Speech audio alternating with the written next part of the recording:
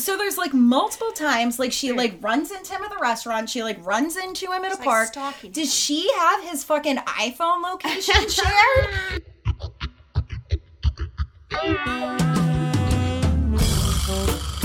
Oh, yeah. Welcome to Sex in the Cinema, the podcast that strips down the celluloid to the real reason you watched that movie.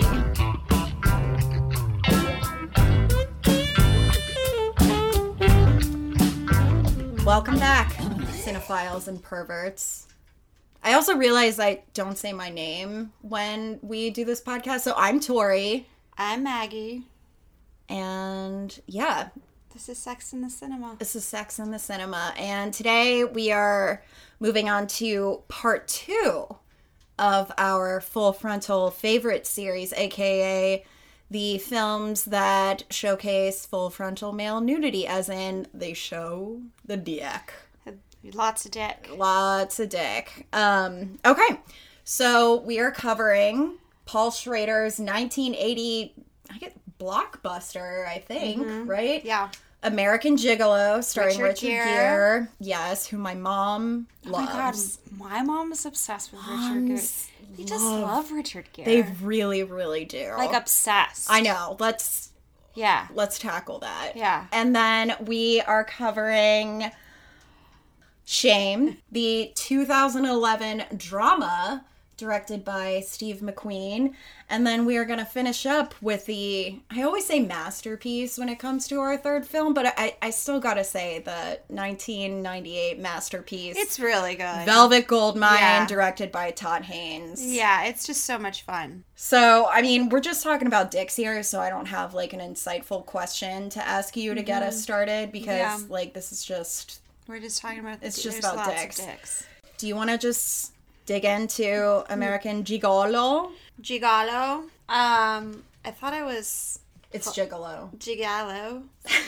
Okay, so, yes, as we said, American Gigolo was directed by, our friend Paul Schrader, who also was the screenwriter for Taxi Driver. Yes. And my favorite film ever, The Last Temptation of Christ. Yes, your favorite film of all time.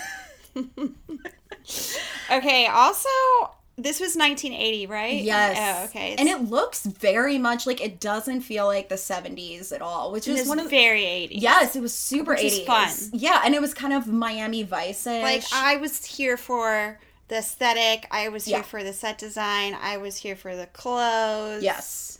That's really it. Yeah, it looked great. So, speaking of Richard Gere, this is starring Richard Gere as Julian Kay, who is a male sex worker, and then also Lauren Hutton. Who I love. Love Laura Hutton, but I was also like, Richard Gere looks like he's like 25, and Laura Hutton, she's like giving me 40 vibes. Well, I mean, isn't that kind of... I guess that's the vibe, right? Yeah, I think that's the vibe with him. But I love Lauren Hutton. She's fantastic. I love the gap in her teeth. For sure. Yeah. This was, I mean, I think it's pretty true that this was Richard Gere's breakout role. Yeah, I could see that. Yeah, like this is what made him huge. And like my mom, speaking of moms. Our moms are just like masturbating. My mom was always like, Richard Gere was such a sex symbol. Yeah, like my mom was obsessed with Richard Gere. Like, and had no shame about it. Like, she would be TMI all the time about Richard Gere. It was so funny. Even in this movie, I'm like I'm not attracted to him. I'm not either, except for one part, which I'm going to talk about. Okay. Maggie, what? Can you give us a plot summary, please? Shit, I need your phone. Julian, a gigolo, commands high prices for his services. Living a lavish and emotionally unattached lifestyle under the management of Anne, while secretly working for pimp Leon. Julian is assigned to service Mr. Ryman and his wife, Judy, but leaves when their violent requests make him nervous. When Miss Ryman is found dead and no one is willing to testify on his behalf, Julian finds himself the primary suspect. And that's where we get into the erotic thriller-ish aspect of it. Yeah, where it's like sex crimes and shit. Yeah. Yeah. Also, like, that, I don't know why, like, when I was watching this movie, I was like, God. Yeah. Like, watching these men from the 80s, I was just like, God. Yeah, it's hard, man. I hate them. It's hard, man. It's... Yeah, but... And I have thoughts about his character.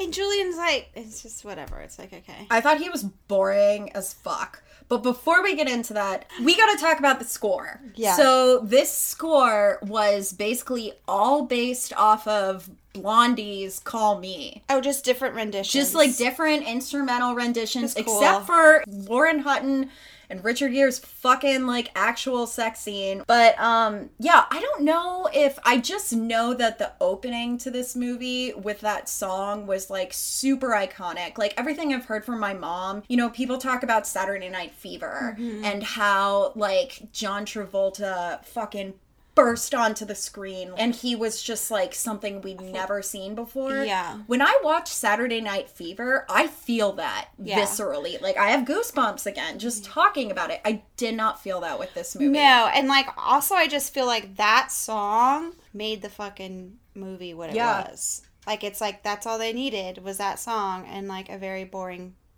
plot line and characters. Yeah. But it was like, and then I don't know, and it was like cool because it's the 80s and it's a male gigolo, and I could see how like at the time this was like rebellious. This might have been one of the first or the first film that broke, like, that put the like idea of a male sex worker like you into could the see where it would be like as something like that is aspirational, innovative or whatever. Right, exactly. Okay, so like let's just talk about his character a little bit. To me, he seems like he has a chip on his shoulder a little bit, not just because he's trying to negotiate his rate, but his rate was shitty. Yeah. The one thing that I thought was kind of cute about his character is how he actually seems to like have genuine friendships with like the old ladies that are his like he's like clients. I care about my clients. Yeah, and he's like I like hanging out with these women. Which a good sex worker should. Right. You know and I mean? thought that was cute. Like he like pals around with them a bit. That was the only time he seemed like fun. But yeah, dude, like his character, like I kept trying to empathize with him and I couldn't find it. Yeah. Like I couldn't find it, which brings me to his dynamic with Michelle, aka Lauren Hutton's character. Okay, so Lauren Hutton's character is just like she's just thirsty as fuck. She's horny, she's I was gonna say she is desperate with a capital D, but I don't want to shame her, but no, I don't think she's desperate. I think she's just like she's a like rich politician's wife of a senator, and she likes to party and like flirt with young men. I feel like that's the vibe. I think she's looking for an emotional connection, which is the whole tension between their relationship. Well, yeah, she does look for an emotion. You're right. Yeah, but I just feel like their whole character development, which just wasn't I agree. Okay, strong for me. That was a huge thing with me about this movie. So like they have this romance. He sees her across the room at this restaurant. He's like, ooh, this like is they have this like instant attraction. Yes, and it just felt cold and tepid to me. I thought their romance was so underdeveloped. I did not buy that she was in love with him at all. I don't think they had chemistry. I don't think they did either. I don't know, maybe both the characters seemed really underdeveloped. To me, all we know is that like he's like a male sex worker with a chip on his shoulder and she's like a super lonely, unhappy wife of a senator, and she pursues him fucking hard. Some Aries Venus shit. She fucking goes like like she knows what she likes. She knows she wants him. She also knows where he is. It's freaky because when that scene came out, I was like, how does she fucking know that? How does she know where he is? So there's like multiple times like she like runs into him at the restaurant. She like runs into him at a park. Did she have his fucking iPhone location shared? Like what the fuck? She's just like, hi. I know, and it's like there's no comment about it. Like, how do you know he's here? I don't know. I didn't buy it, and she seems a little crazy. But, okay. So basically what happens is Lauren Hutton keeps fucking pursuing him. She's basically like, I have money. She keeps pursuing him, and he is so withholding, which is, I'm like, why? Like, why are you putting yourself through this? Because it's like they like each other. No, they don't. But they don't There's even no know each fucking other. evidence. Yeah, it's so weird. It's so underdeveloped. Julian he seems boring as fuck. Like, does this man ever laugh? Yeah. That's why I was like, him and Lauren Hutton, they never really laugh together. Like, they don't seem to connect. And they're like in love with each other. It's so I'm just like, fucking I can't stupid. buy it. Right. I'm just not buying it. Right. Ridiculous. But okay. So let's talk about the reason why we're here. The full frontal. Yeah. Okay. So this movie does deliver. I will say this. And I do think it's a bold route, like a pretty bold move for Richard Gere to have made. Him and Lauren Hutton are in bed. And he, like, wakes up, and he's in, like, this boring kind of, like, monochrome LA, Miami Vice-ish apartment. And he goes to the window. This is, like, in the morning, and opens his shutters. And he's just, like, standing by the window, bare-ass naked. We see butt and, like, full D. Like, full dick. And as he's standing there, he's talking about how one time he was talking about a past client who was this woman who was like someone's mom, and she hadn't had an orgasm for 10 years, and it took him 3 hours to get her off. I was like, this makes me terrified of menopause. No, I also think that was just such a stupid thing to say. Do you think that's I don't true? think that's true at all. I fucking hope not. I feel like that was very, like, stereotypical. And also I felt like the way that he was saying, like, it went from, like, older women to, like, teenage girls. And I'm like, why are we talking about teenage girls? Like, you shouldn't even be having sex with teenage girls. It's gross. Where is this fucking conversation going? And, like, why was this even put in? Like, it's, like, a normal thing to think about. And I was like, this is so fucked. Yeah. I don't know. Well, Anyways. anyway, that part was upsetting for me. Same. Yeah, we did not like it. This is stupid. Okay, so basically, Lauren Hutton, like, keeps pushing, and he's like, alright. Like, his character sucks. Everything about him is he's like I'm stale unhealed. Pepperidge Farm white bread. I'm unhealed, which is like, whatever. And then he's like, I don't know how to love. And I'm just like, there's no... I'm not even into it. I'm not even into interested. his I don't withholding. even care. Like, I just wanted to see you standing at the window with your dick. Exactly. Yeah. Let's get into this main sex scene Yeah. with fucking Richard Gere and Lauren Hutton. Okay. This was the least sexy thing I have ever seen in my life. I was fucking laughing. So they're like in bed, and it's like supposed to be kind of artsy. They're like caressing. You see like kind of like limbs, not their faces. They're like caressing. They look like they are two improv actors in a scene pretending to be in slow motion. It was so not sexy. Also, what the fuck was that music? It wasn't Blondie for once. Who was that? I don't know. It was just weird. What did you think? It wasn't doing it for me. Yeah. Yeah. I know. I mean, I was like, this feels like a joke. Like, how were people into this? It is awkward as shit. We do see Lauren Hutton's boobs. Very nice. Gorgeous. But, dude, like, no thank you. Yeah, and like that was the last sex scene. Yeah.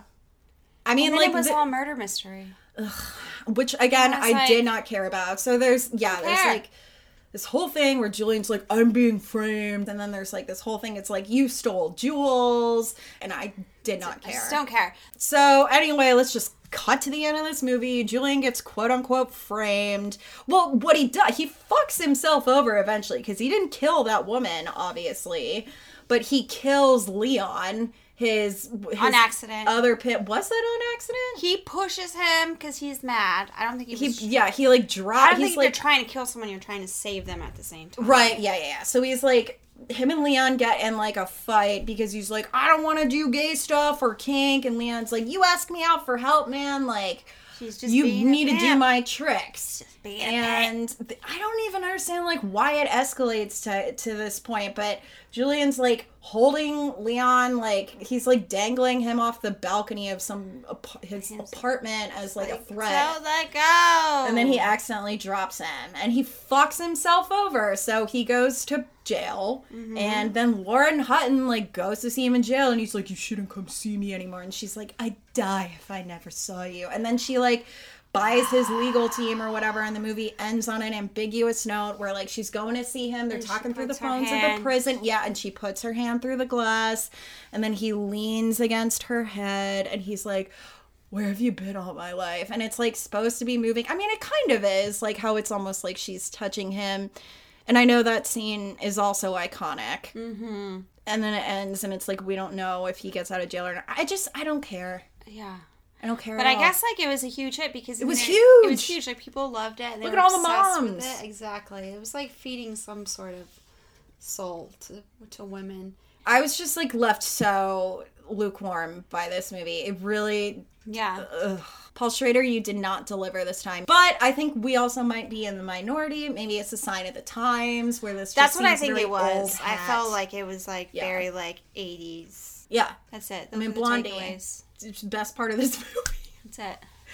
All right. Well, that's our... Do you have any other final fucking thoughts about this very tepid movie, which honestly left me with nothing? No, I just want to open up a gelato shop now, but then I want to call it Gigolo.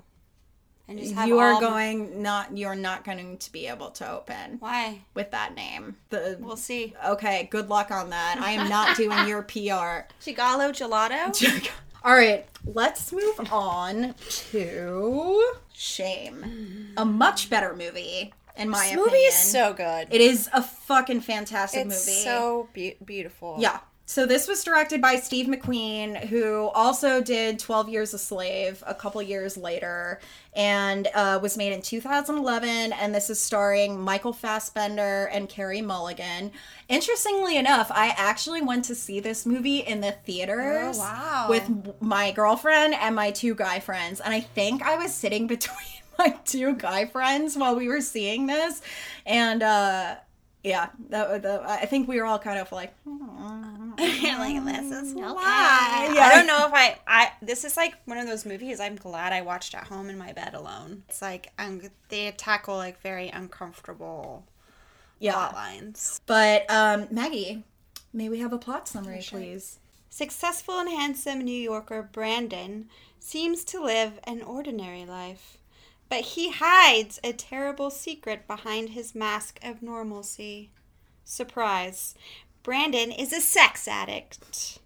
His constant need for gratification numbs him to just about everything else. But when Sissy, Brandon's needy, anxious attachment sister... Yeah, for fucking real, man. ...unexpectedly blows into town, crashes at his apartment, and invades his privacy, Brandon is finally forced to confront his addiction head on. Nice. So yeah, I mean, this, and I love that they said mask in the plot summary, because, okay, so like when you first see Brandon in the first shot of the movie and he's lying in bed, he's got his eyes open, he doesn't blink, and it almost seems like he's dead. Mm-hmm. You know, like he looks like he's dead, and it's because this character is so consumed and eaten up by his addiction that there's not much left inside of him. Yeah, I mean, this movie gets very deep. It really gets deep, and you know, I think that is the whole part of, like, this is a movie about someone struggling with sex addiction, and it really shows like how real, like, you know, sex addiction is as real as heroin addiction. It's as real as alcohol. It's an addiction. You know? It's like a very... It is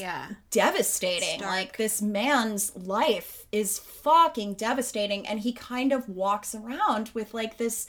It's not like a death mask on it. He's an extremely handsome man, and like he is vibrant, in my opinion, more so than Richard Gere's character. Mm-hmm. Like, they do feel a little bit similar in you certain just ways. Have more like empathy for him, because it's like you can tell that he's like really struggling between these two versions of himself. Yeah, and like he is like, I honestly think he's a smoother operator than Richard Gere. Like, Michael Fassbender is so good at what he does, like, in order to get his fix. Yeah, because he's a fucking addict. He is a fucking addict, but he is fucking sharp as hell with women. Like, women literally, like, he radiates, and women just, he's got the moves. Like, let's just put it that way. He's got the moves. Just in general, like, with addiction, it's like you're doing something that is acting of a service for you, that is providing you with something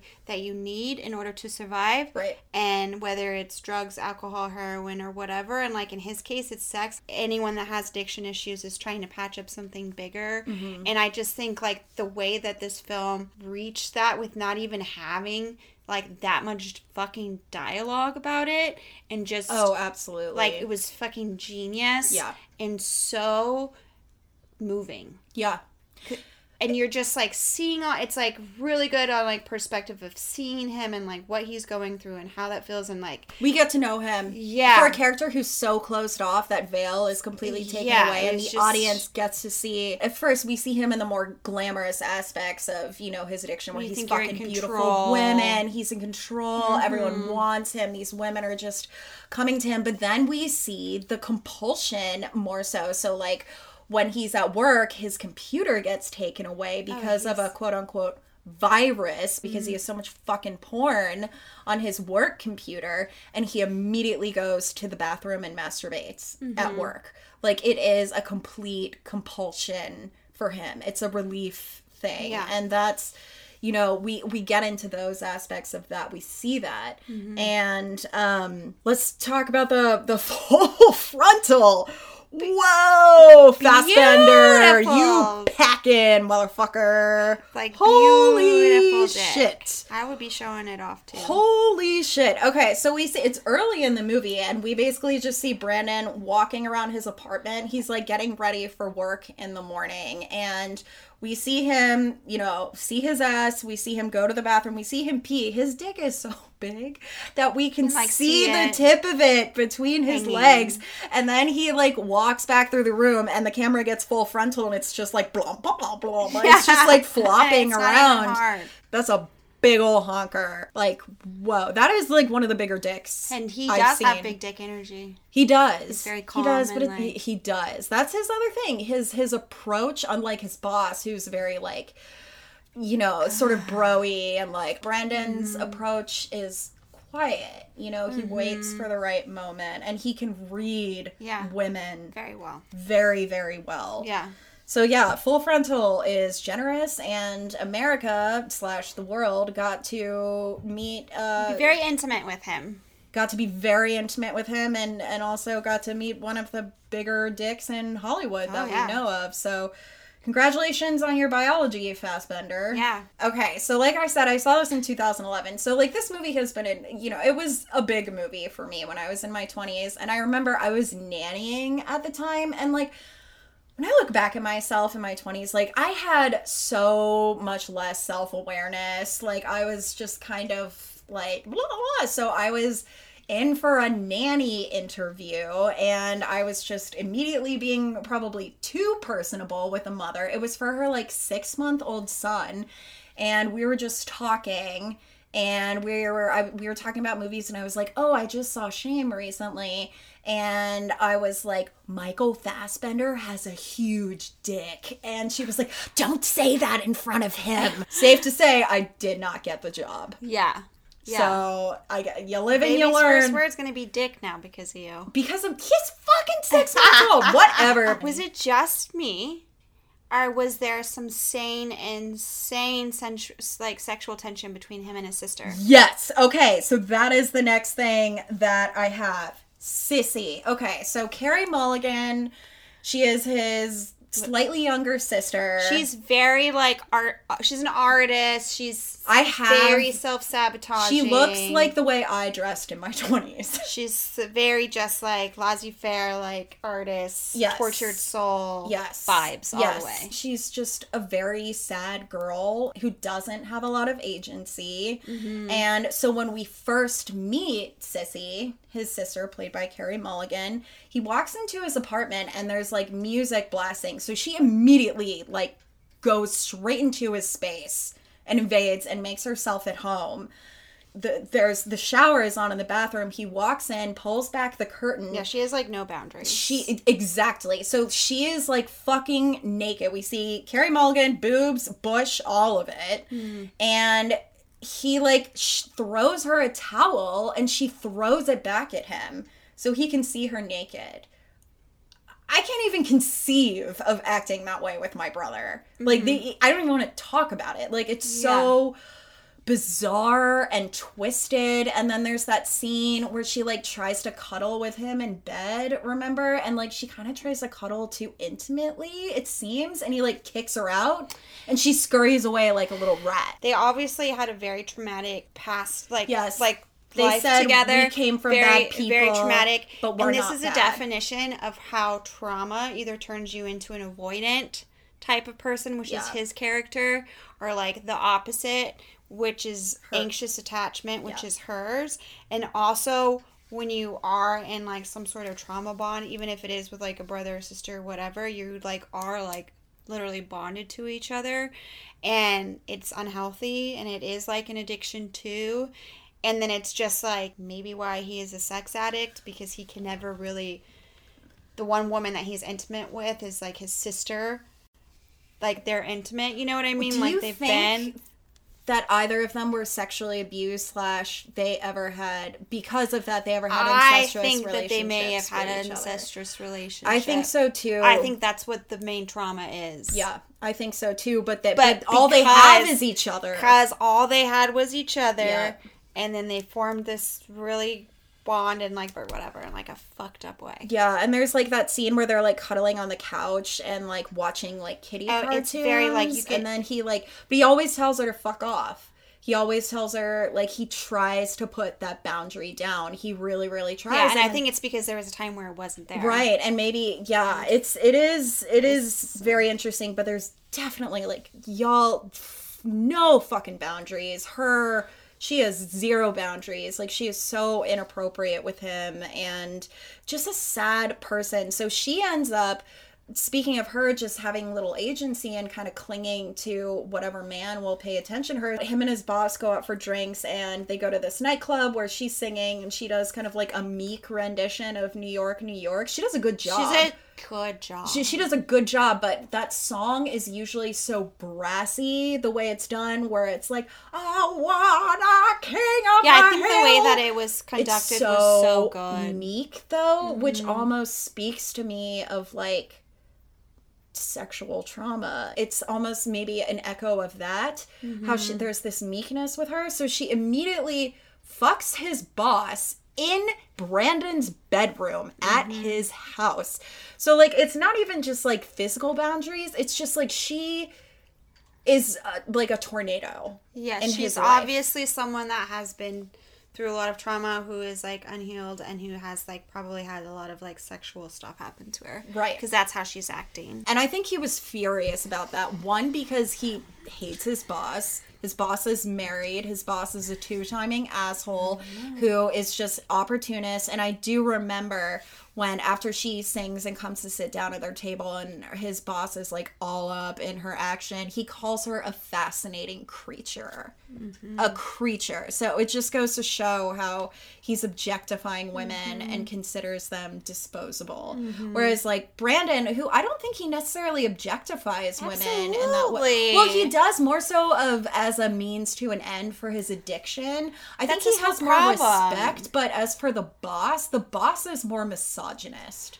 Well, the boss is being misogynist because he's insecure and he's seeking validation from having a young chick fuck him because his wife probably doesn't want to because he's annoying as fuck. Right.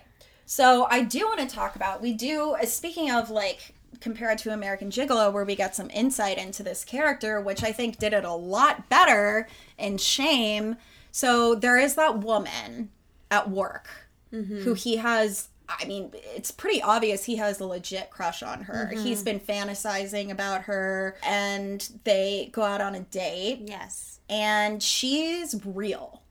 She tells it like it is. Like, she like teases him a little bit. You know? Like, she's, like, opening him up. Yes. And you can tell he genuinely like has feelings for this woman, unlike any other woman we've seen him interact with, which was just a means he feels to like an end. safe around her. I feel like. Well, I think he just enjoys her. Like he likes her. He's attracted to her. Like I think the thing about her character is this is someone he could be in love with.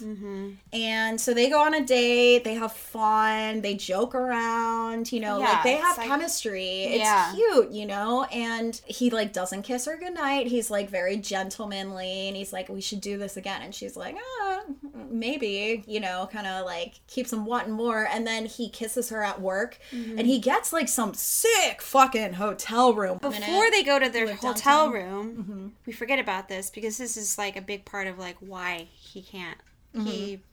He addresses his addiction because his sister sees him masturbating, and then they get into this very intimate she's like, don't talk to me about fight, sex. And he throws her on the couch, and he gets like and he's in a towel sexual naked aggression towards her. Yes. And it was just like he just gets triggered and is like, oh, I just don't want to be this version of myself anymore, and then like just wants to quick fix it. And if anyone knows with addiction, if you go about your addiction where just like, I'm just not going to do it anymore, and you throw everything away, it's like you're more likely to relapse because it's like a brain, like, you know what I mean? But it's like he just kind of has this moment where he's like, I'm done, gets rid of his computer, all of his porn, and then he's like, now in his head, I'm reformed. So cute, thinking as being an addict that he can just go and like start this new life that he wants to start and be this new version of himself that he wants to be. But it's just so much more fucking complicated than that, like it is in life in general, and especially if you're dealing with an addiction, let alone a sexual addiction.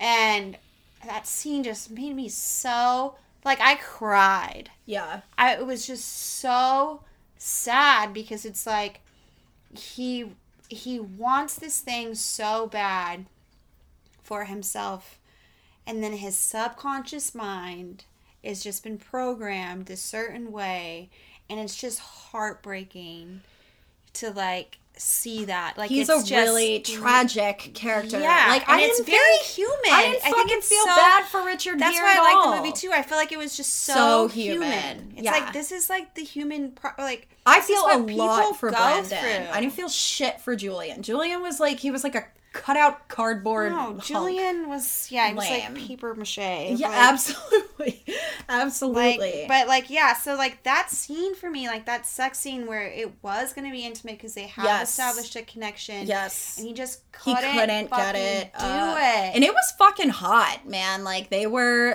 also I thought it was interesting that he did it. Well, he did a line of coke in the bathroom before he went. And I'm like, isn't that not going to help things, man? Like, what? It's like, what is going on? Don't we know about coke dick, everyone? Yeah. But anyway, so he and this woman, they start to, get going. And it's like intimate. It's intimate. It's not like dirty porn or like objectifying. It's like we're connecting. It's intimate and it's really sexy. And like we see her, she's beautiful. The actress is Nicole Bihari, who was in Miss Juneteenth. So she's so beautiful. She's great. I love her. I can't wait to see what she does next. Yeah. But yeah, he can't get it up, and it's kind of like awkward. And she's real, man. Like, she's real as fuck. I love that about her. She's not devastated. She's like, well, okay. And she's like not like taking it too personally, and she's just like, this is his problem. Yeah. And like walks out. Yeah. I just like her. I mean, her character's not like huge in this movie, but I just like her character a lot. I love her character too, and she's almost an important foil to him. So yeah, that doesn't work out, and he's kind of like, do you want me to walk you down? And she's like, no, that's okay. And it ends. And then he hits a fucking hooker. Yes. Then he hires a sex worker and bangs her against the window. Relapses like hardcore. Absolutely relapses. And then he hits rock bottom. He goes on relapse. A binge. So he goes to like some like kind of sports bar place and immediately sees this woman who he can detect interest from. Yeah. And he just kind of waltzes up to her and immediately comes on to her and he's like, I want to taste you. I want to slip my tongue inside of you as you come. And I'm just like, fuck. You know what's so weird? Like, in general, that If someone came up to me at the bar in real life and said that to me, I'd be like calling the police. In general, well, if he was hot and someone said that to me, I would be like, who do you think you are? But no, I wouldn't. I would be like, that's really hot, and then like low-key turns me on. It would depend on the approach, I guess. But as me watching this character and knowing what he's going through, I find it so fucking sad. Oh, it was really, it's so really, sad. really like sad. I'm just like, this isn't even like a turn on. This is seeing him like this is just like so.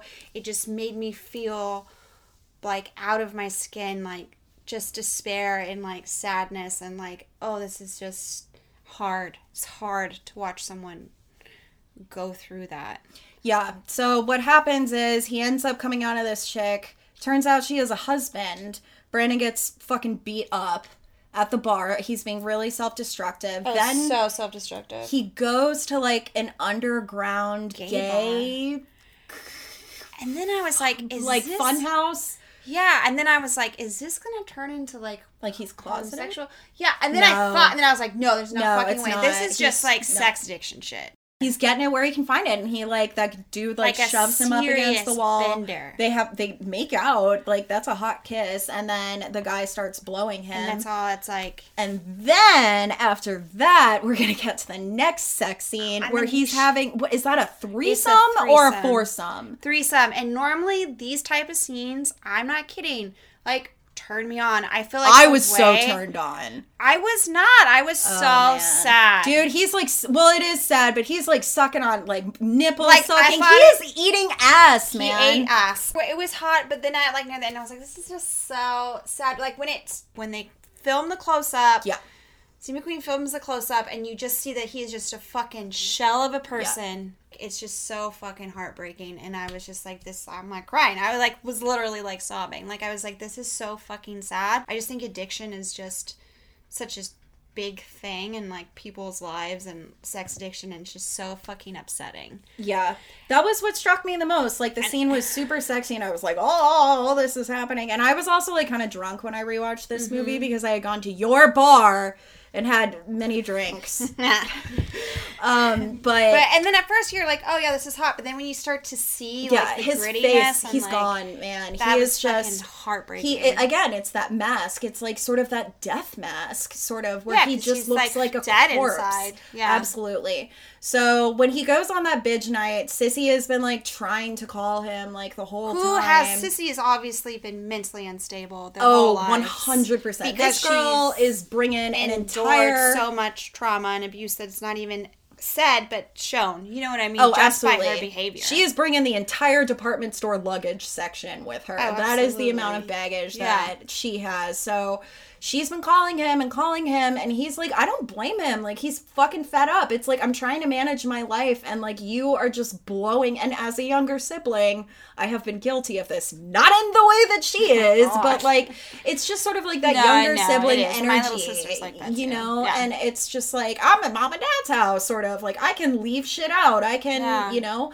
Again, not even remotely close to that, but I don't blame him for being... I mean, he said some really fucked up shit to her. He did.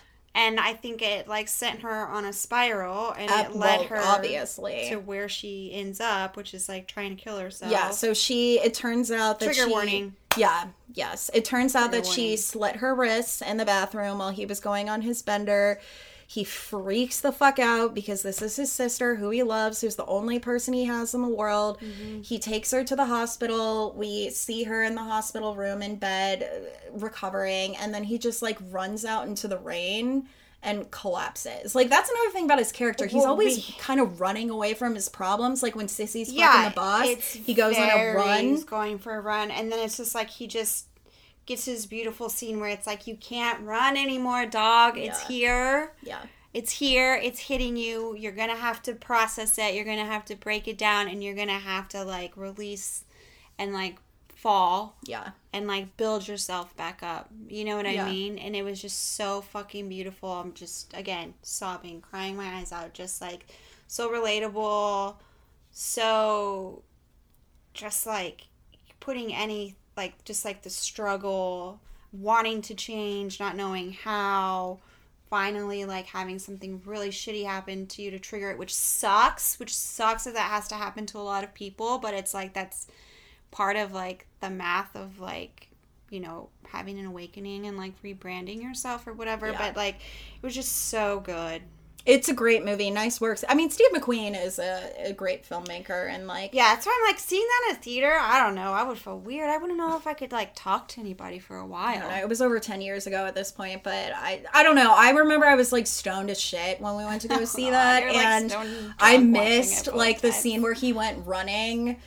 when Carey Mulligan was fucking the boss, because I went to go get more Parmesan cheese powder to put on my popcorn, and my friend Andrew was like, "You missed the best part." I was like, "Oh no!" But also, okay, so do you think Shame, the title, is based on, like, his sexual addiction, or, like, their, like, low-key sexual relationship? I think it's all encompassing. Both, right? Like, I think it's all encompassing. It's all things, yeah. I think it's just the whole theme of this is shame, and shame, like, also, like, what that does to a person. Oh my god, shame it's so destructive, and it's so human, and it is... Don't even go. Oh god, I could go on about that, but... and, like, understandable in, like, a humanistic way as to, like, why people don't want to deal with some shit, and why people don't want to go to therapy or deal with their shit, or why people would ashamed. rather drink, like, 12 beers of Miller Lite than, like, actually deal with, like, how they treated somebody. Yeah. Okay, any final thoughts about Shame? I love it. I think it's a great movie. I would say there is a high trigger warning in that film. Yeah.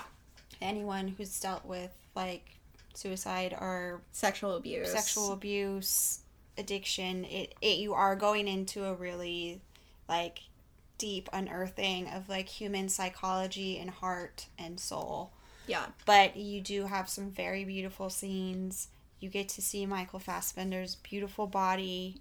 Yeah, the dick is one and for the books. The way the sex scenes are filmed are, like, pretty fucking cool. Yeah, it's great. Yeah. All right. Yeah. Okay. Let's talk about Velvet Goldmine. Oh, okay. So this was made in 1998, directed by the wonderful Todd Haynes, who did Carol and a bunch of other wonderful movies. He has this really, he does a lot of his movies through a queer lens. And he's just an incredible filmmaker, and I love Todd Haynes. I think he's fantastic.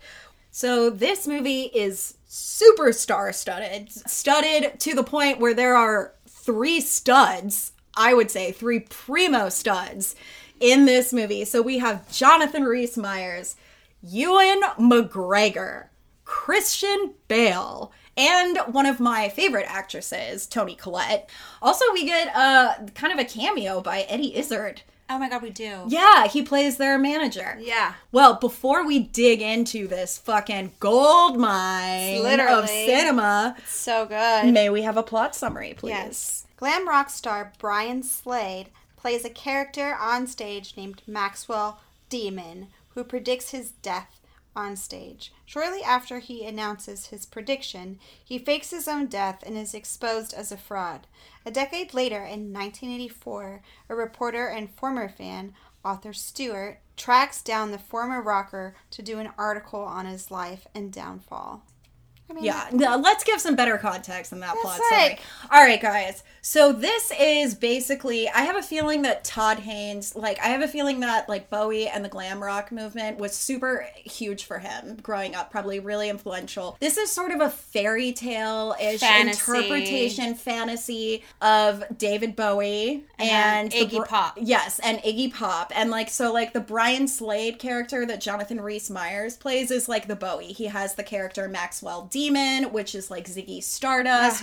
His look is very, very Bowie. He's the Bowie proxy. Bowie. Yeah. Whereas Ewan McGregor plays Kurt Wilde, who is the Iggy Pop proxy. Yes. And he's kind of like a Kurt Wilde, like an Iggy Kurt Cobain type character. And then there's this character named Jack Ferry, who I'm not exactly sure who his proxy, maybe Brian Eno or something. Brian Eno vibes for sure, because Brian Eno was very androgynous and did his thing, but yeah, I could see that. And they did play Brian Eno songs. Oh yeah, I mean, we got to talk about the soundtrack, because I mean, this movie was huge for me. It's so much fun. When I first saw it in high school, it is like so much fun. going on a cool ride. Yes, the music is unreal. Dude, we've got like T-Rex, Roxy music. They have an original music. If you haven't seen it, you need to see it. This is like a must-see. This whole movie is kind of a fever dream. So our three main characters are... Yes, Jonathan Rhys-Meyers, who is our Bowie, Kurt Wilde, who's the Iggy Pop, and then there's Christian Bale, who this is sort of being told through his eyes and his story. So he was kind of this young, closeted, queer kid who was growing up around that glam rock movement and started seeing himself in it, and it became part of it helped him his develop. sexual awakening. Yeah. Yes, and then he...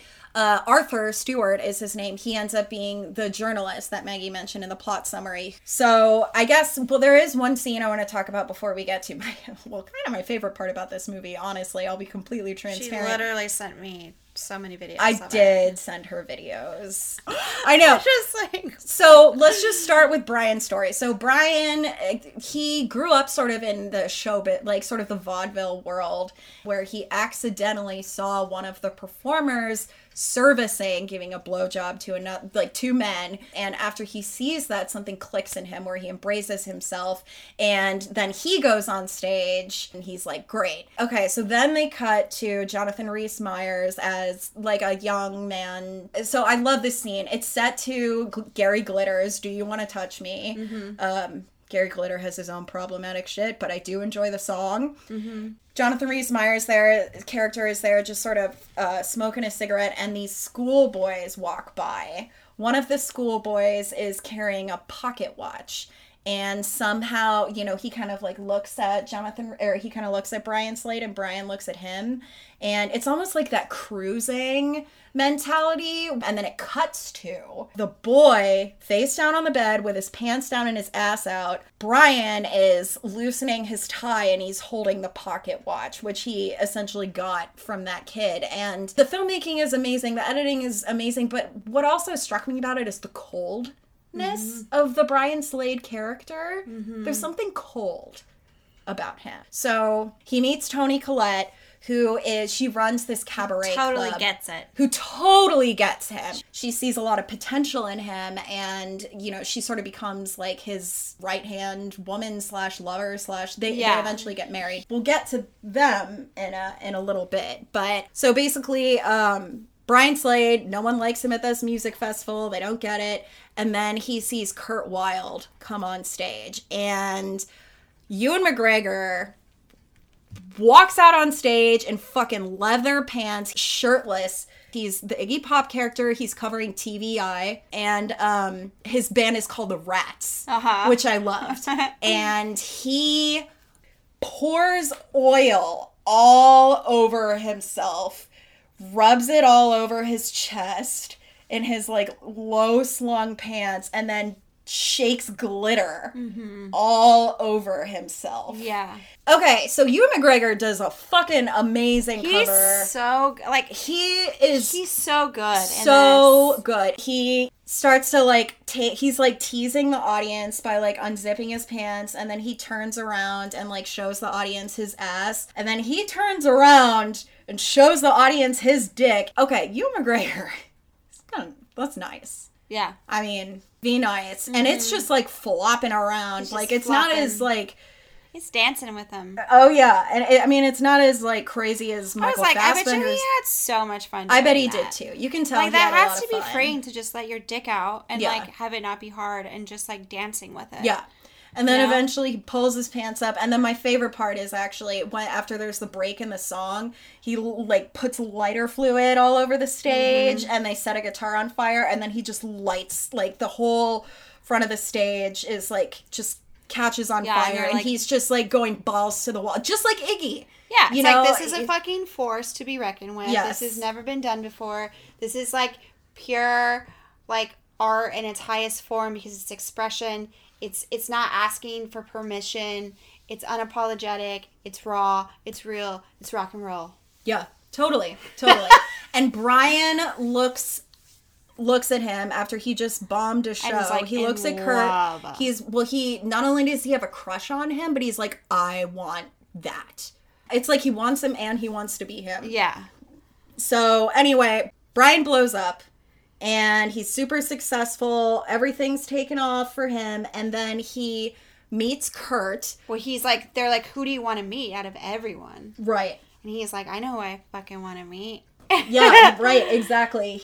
Before we actually get into the meeting, let's talk about Mandy and Brian's sex scene. Okay. So this is when Brian and Mandy, aka Jonathan Rhys-Meyers, and Toni Collette meet for the first time.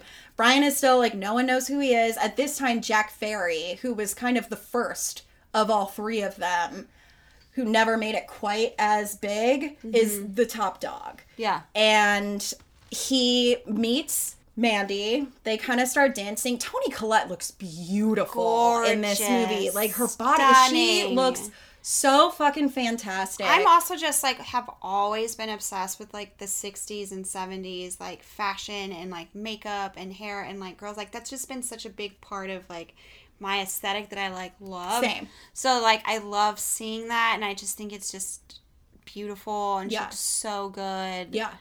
And she just looks beautiful. She looked great. Their sex scene was hot. Dude, their sex scene was so hot. Okay, so basically, hot. he like, it's like a dream sequence. He kind of like sings to her and they connect and they fall in love. And then it cuts to them like having sex, dude. And he is like fucking going downtown on her. Oh, yeah. Hardcore. Oh, yeah. And here's the thing, like, Toni Collette is not considered conventionally beautiful, which pisses me off because who wants to be considered conventional beautiful? I don't know. Well, Hollywood is changing, thank fucking God. But like, she's so beautiful, so sexy. She's oh my God, sexy, dude, her bod is like off the charts. I'm obsessed with like her mouth. Her mouth is so good. I think she's spectacular, and I think she's stunning and so sexy in this, and she does a bang up job, as she always does. She has never been bad in anything ever. And their marriage was so hot. I loved their marriage. Okay, so I'll talk about it. I think get it, girl. Well, I'm going to tell you about the couple that I wear ship. Makeup and dress like matching outfits with your husband. Yeah, they were totally do that. I thought their chemistry was fantastic. Her and Jonathan Rhys-Meyers, they were both so outrageous. You know, like so they fun, seemed so fun. glam, I thought their chemistry was fantastic, and I loved them. the sex scene too. It was super, super sexy. Like, yeah, man, he was going down. It looked hot, awesome. I would not mind being her in that situation at all. Absolutely not. I mean, Jonathan Rhys-Meyers is like prettier than both of us. Yeah. All right. Well, we got to talk about Kurt and Brian. Yeah. So they meet, and Kurt's career is kind of on the skids. They meet for lunch, and like, I don't know, dude. Like, Ewan McGregor seems like strung out as fuck. He's strung out. He's just doing drugs, just getting high. Right. So they partner up for, like, I think Brian is going to produce his next record. They partner up, and they immediately have a romance, and it becomes like this huge spectacle in the papers. And one of the things that I did love is they show how their romance affects pop culture, like, you know, sort of the zeitgeist of the time and this embracing of queerness. And one of my favorite things is it goes all the way to, they show these two little girls playing Barbies. And one of the Barbies is dressed up like Kurt, and the other Barbie is dressed up like Brian. And it's like, it's not Barbie and Ken, it's like they're play acting Kurt and Brian, like kissing and stuff. Kissing. And that also reminded me that's very Todd Haynes, because one of Todd Haynes' first films was the Karen Carpenter Story, which was done with Barbie dolls. Oh, interesting. Yes. So it all feels very Todd Haynes. Yeah. So they have their little romance, and one of my other favorite scenes, the guitar scene. Okay, that's what we're going to talk about now. Okay, so probably my favorite Brian Eno song. Well, that's a really tough call. Baby's on Fire is easily one of my favorite Brian Eno songs, and I think it has one of the best guitar solos ever. I think that song is very sexy. Oh, it's so sexy. Yeah. So Kurt and Brian are doing this show together. Brian's covering Babies on Fire. Kurt walks on stage, plugs his guitar into his amp, and starts jamming. And there's this part where Brian simulates fellatio on the guitar, like with the guitar strings. So they blow up in the paper, and then, of course, as these hot romances tend to do, they burn out. So years and years go by. Oh, before I move on to this, actually, I need to talk about, so during that baby's on fire scene, it's intercut with Christian Bale's character reading the newspaper article and seeing them kissing and, like, getting them aroused. And by proxy, by proxy through them, exploring and getting to know his own sexuality and everything. And this character is very naive, very young, he's impressionable, but he knows there's something different in him than all of his peers. So he's looking at this magazine article and them kissing, and he starts touching himself, and then he goes into his pants and starts to masturbate, and his parents walk in on him, and they immediately shame him. That was horrible. Shamed, kicked out of the house, everything. So he ends up leaving, and then he hooks up with this other sort of like glam rock band that's more on like the cabaret level, and kind of becomes like, I don't know what he does for them. Is he like just a guy that comes along with them? Is he like a roadie? He's like a fan. A fan, he's but he must do like some sort of help for them. Yeah, like, maybe he gets lunch. I don't know. Yeah. But he that's his new home. Yeah. So this is my favorite couple in the movie, and the one that really moved me, and I think was actually way hotter than Kurt and Brian. Oh, them? So Christian Bale meets Kurt. Yeah. Kurt sees him at a show, and he's kind of like, Christian Bale's character is kind of like glammed up like Brian's like, of course, like Christian Bale is looking at him with like puppy eyes, and they have an affair. I mean, like, I honestly would describe it as making love, because Kurt inducts him so tenderly. They're like on a roof, they're like hanging out. The Maxwell demon flying saucer flies over them, and it's like more like this dreaminess and like drops glitter all of it, and then the camera pans back and we see them like making love on the roof.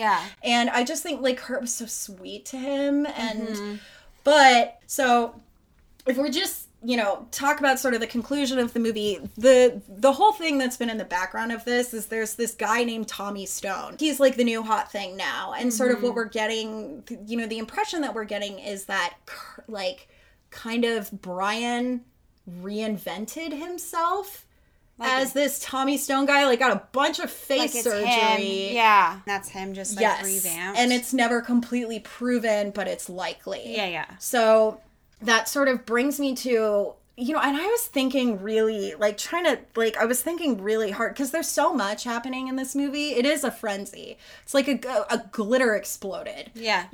And I think there is some theme about the dichotomy between what glam rock did is like embracing queerness, embracing sexual freedom, embracing who you are, being different, and like that being okay, and not just being okay, but it's something worth celebrating. It's fabulous. It's something that's going to inspire people. It's something that's going to change the fucking world. Exactly. But also, where is the line when that becomes inauthentic?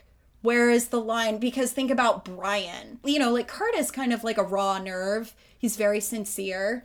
Christian Bale's character is really sincere. Brian is icy. He's icy. And he's the one who kind of runs away and quote unquote disappears, and then potentially reinvents himself as this other person. Like it's almost like there's a difference between a mask and glamming up in a way that's empowering you as opposed to hiding you. Exactly. I just really like this movie too, because I think it speaks very positively for anyone who likes artists that can transform society and roles and gender like Bowie did in a very specific time period in like the 70s and the 60s. And so I think it's like really inspiring for anyone who wants to like be creative and like are scared, or and any kid who felt want to different, like come out and like just be, and just like it doesn't even matter, just like be who you are, be authentic to yourself, follow what like feeds you. And I also think this movie is also about being, like, sort of to your point, about being a fan, about being a fan of someone